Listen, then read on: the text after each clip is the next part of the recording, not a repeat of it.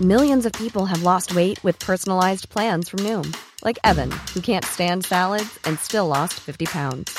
Salads generally for most people are the easy button, right? For me, that wasn't an option. I never really was a salad guy. That's just not who I am. But Noom worked for me. Get your personalized plan today at Noom.com. Real Noom user compensated to provide their story. In 4 weeks, the typical Noom user can expect to lose 1 to 2 pounds per week. Individual results may vary. They say it takes a village to raise a child. I'm Catherine Ryan, and here we draw on my conversations with experts on 9 to Noon to help you navigate family life. An Australian principal's letter politely telling rude, demanding and precious parents to, well, pull their head in, has received a huge response. John Collier is the head of St Andrew's Cathedral School in Sydney, which caters for 4-year-olds to 18-year-olds. He's been a principal for 28 years and has probably heard and seen it all during his career. In a recent principal's letter, Dr Collier addressed some troubling and anxious parent behaviour that he and his teachers have noticed on the rise. There's a link to the full letter on our webpage. How should parents act when their child has a problem at school? The content of the letter struck a chord with many, and I imagine opinions are running both ways. From Sydney, we welcome John Collier. Hi. Hello. You were fairly direct in your message to parents. Could you sum up for us what you'd seen that you wanted to deliver a very clear message about? Yes, what I've seen is a growing level of anxiety which fuels aggression, and I really should point out this is from a very small minority of our parents. Here at St Andrew's Cathedral School in Sydney, most of our parents are delightful. The reason I went into print is the level of vitriolic behaviour from the few was worsening, and the numbers were growing a little as others adopted this kind of behaviour, and so I thought it was important to just articulate to the school community that this is not acceptable and this has to stop. You diagnose some of what you think's going on, and we'll get to that in a moment, but what are we talking about with extreme behaviour? What kinds of things? We're mostly talking about parents shouting at staff as their opening ambit, and this could be, and indeed has been, in parent-teacher interviews face-to-face, in problem resolution meetings, over the phone, and that form of shouting that comes across in emails sometimes when people are too strident or when the text is all capitalised with exclamation marks, and it really is a verbal onslaught. And what it does is it makes discussion very difficult because it's moved from the level of what's reasonable into a tirade. And the tirade doesn't brook any contrary opinion. It's presented as the facts of the matter. How would you characterise, I don't know, the school, the parents? I mean, are we talking middle-class helicopter parents here? Are we talking about, people who are in distress situations possibly and just losing their rag? How would you characterise what you see going on? I think I'm speaking about schooling in general and society in general. And the irony is that the situation in my own school is probably far better than in most other places. And I suppose it's the confidence of having 28 years' experience that has enabled me to speak up, whereas others might have been more timid about doing so. The causes I see are multiple and varied.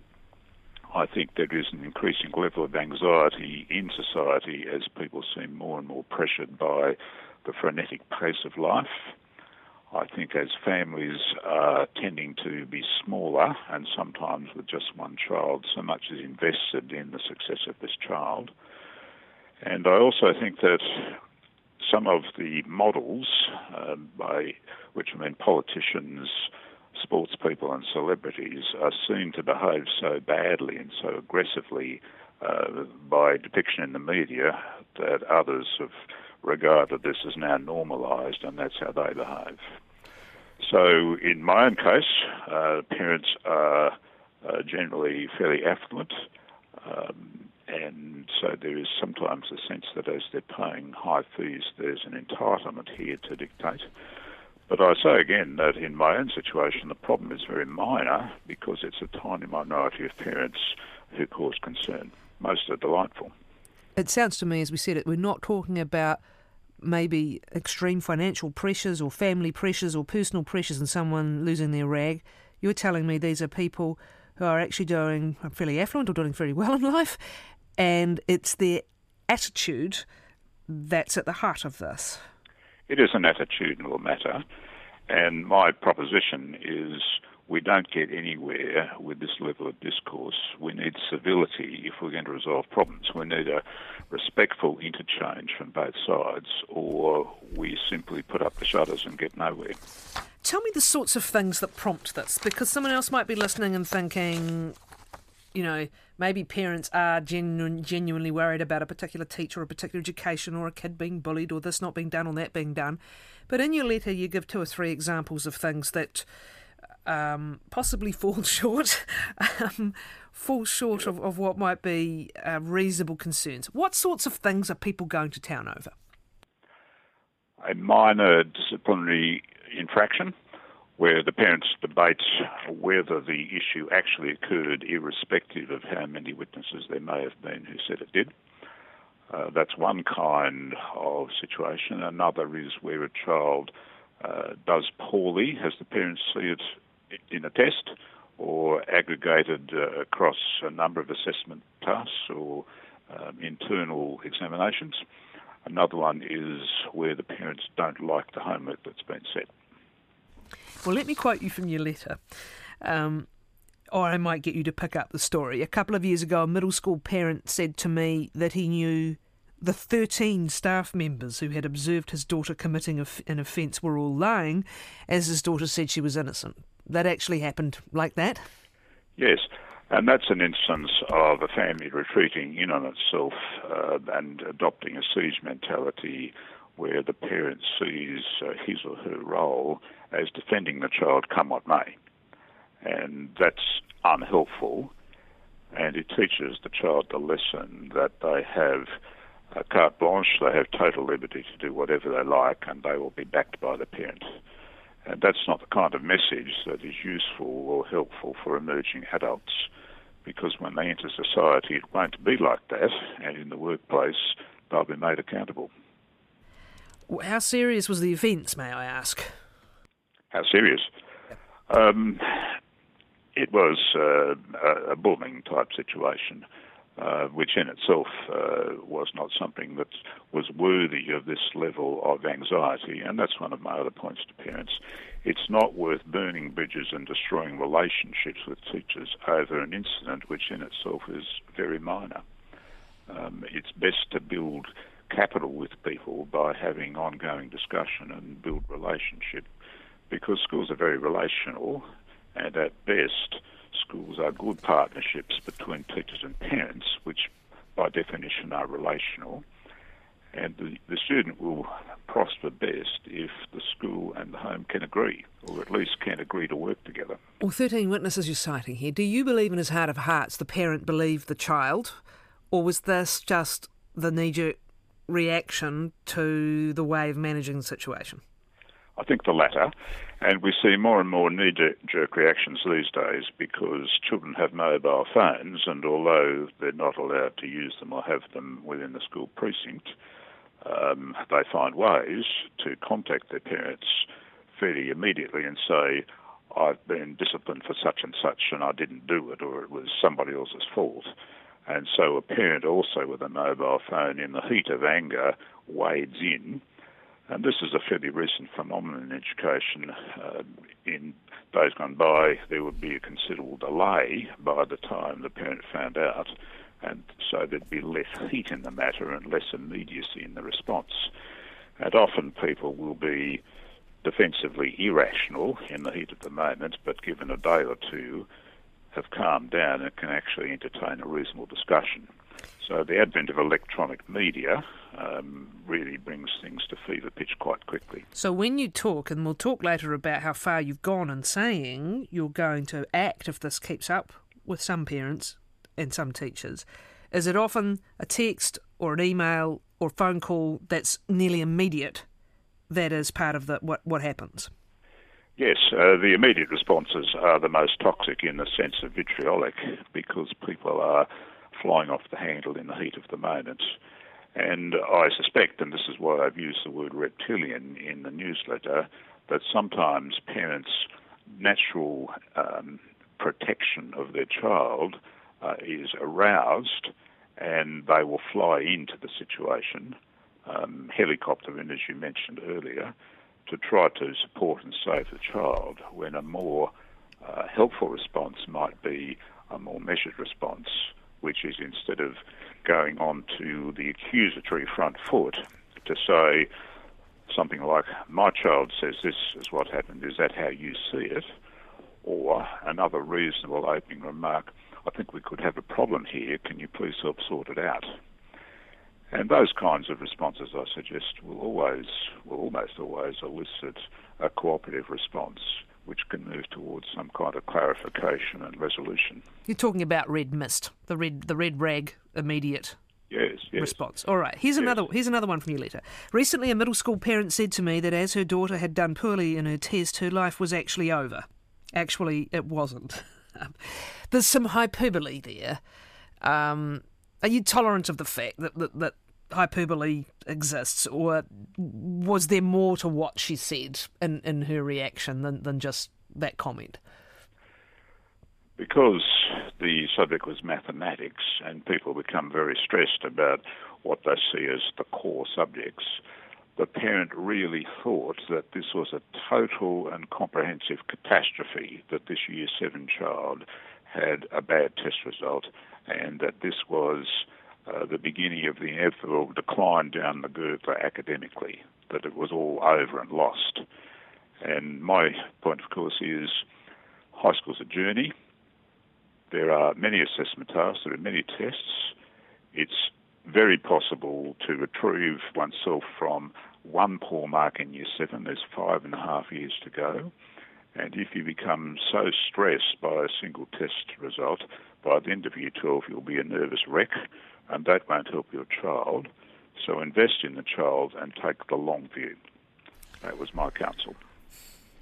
You make the point that often the level of angst comes in the early stages of middle school and with the oldest child in the family. And you talk about how there's a transition, that high school's different from junior school. I would really like to hear from you on this, because whatever system you're in, whether you've got kids here in New Zealand who may be transitioning from a primary school to a high school, or transitioning from an intermediate school to a high school, it is different. And there can be justifiable reasons for wanting to make sure that things that need to be understood about your kid are understood, and for having some kind of explanation about the way things are going to work, because it's an important transition. Tell me how it can happen well, and tell me where the limits of expectations can be when you're comparing the high school system to where the children are coming from. I entirely agree with what you just said about those possible hurdles and about the legitimate need of parents to know, and to know those particular matters are being looked after.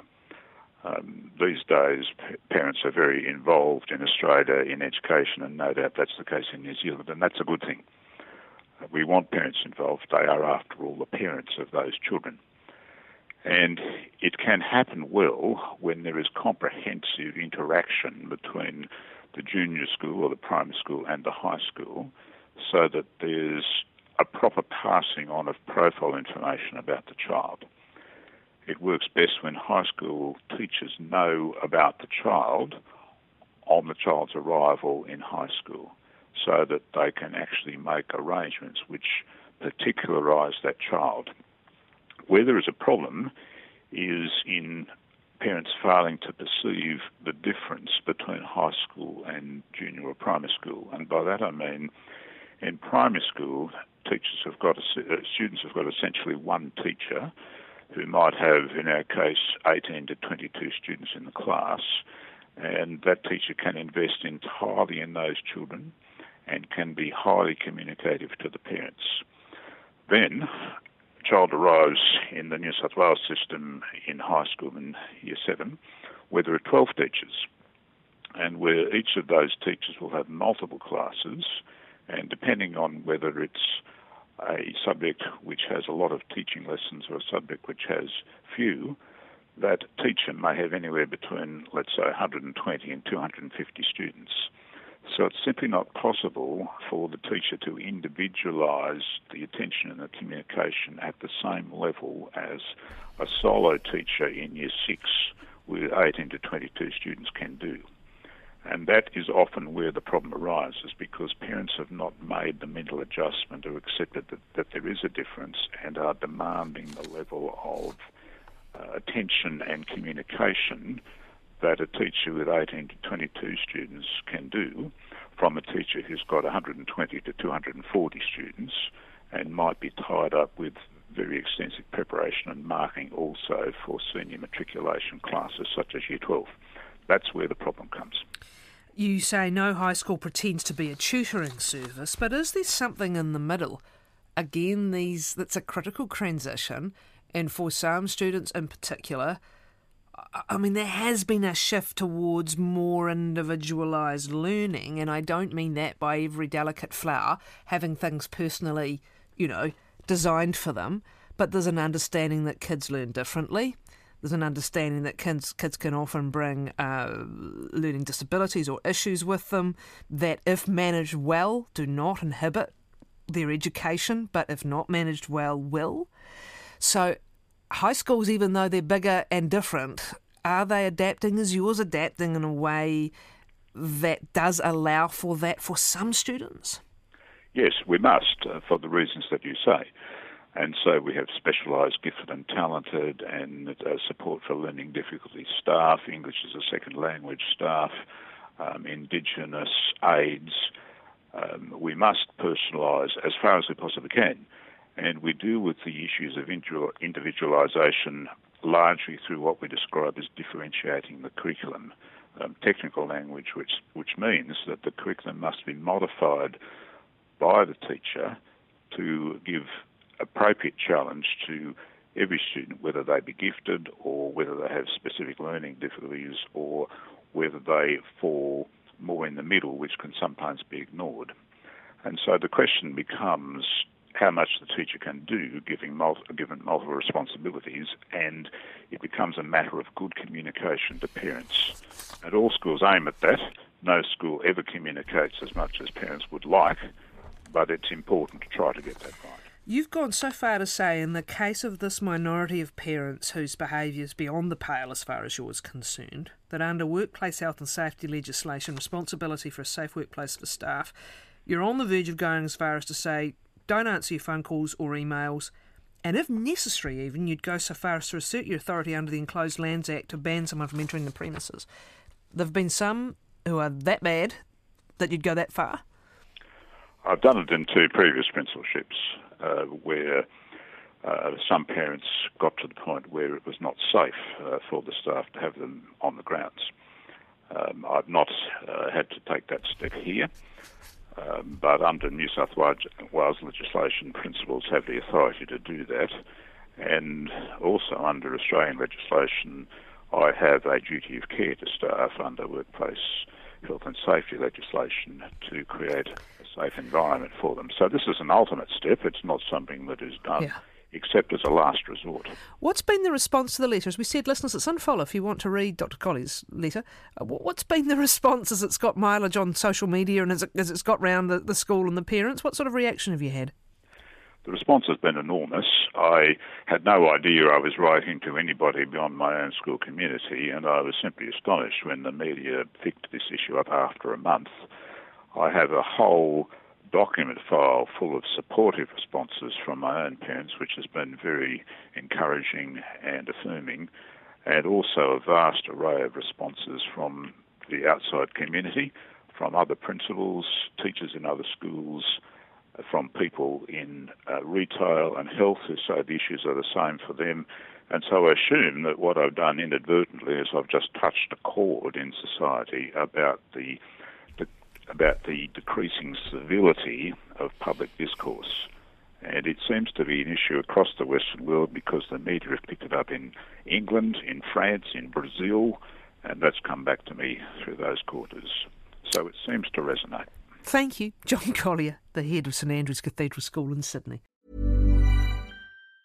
Mom deserves the best, and there's no better place to shop for Mother's Day than Whole Foods Market. They're your destination for unbeatable savings, from premium gifts to show-stopping flowers and irresistible desserts. Start by saving 33% with Prime on all body care and candles. Then get a 15-stem bunch of tulips for just $9.99 each with Prime. Round out Mom's menu with festive rosé, irresistible berry chantilly cake, and more special treats. Come celebrate Mother's Day at Whole Foods Market.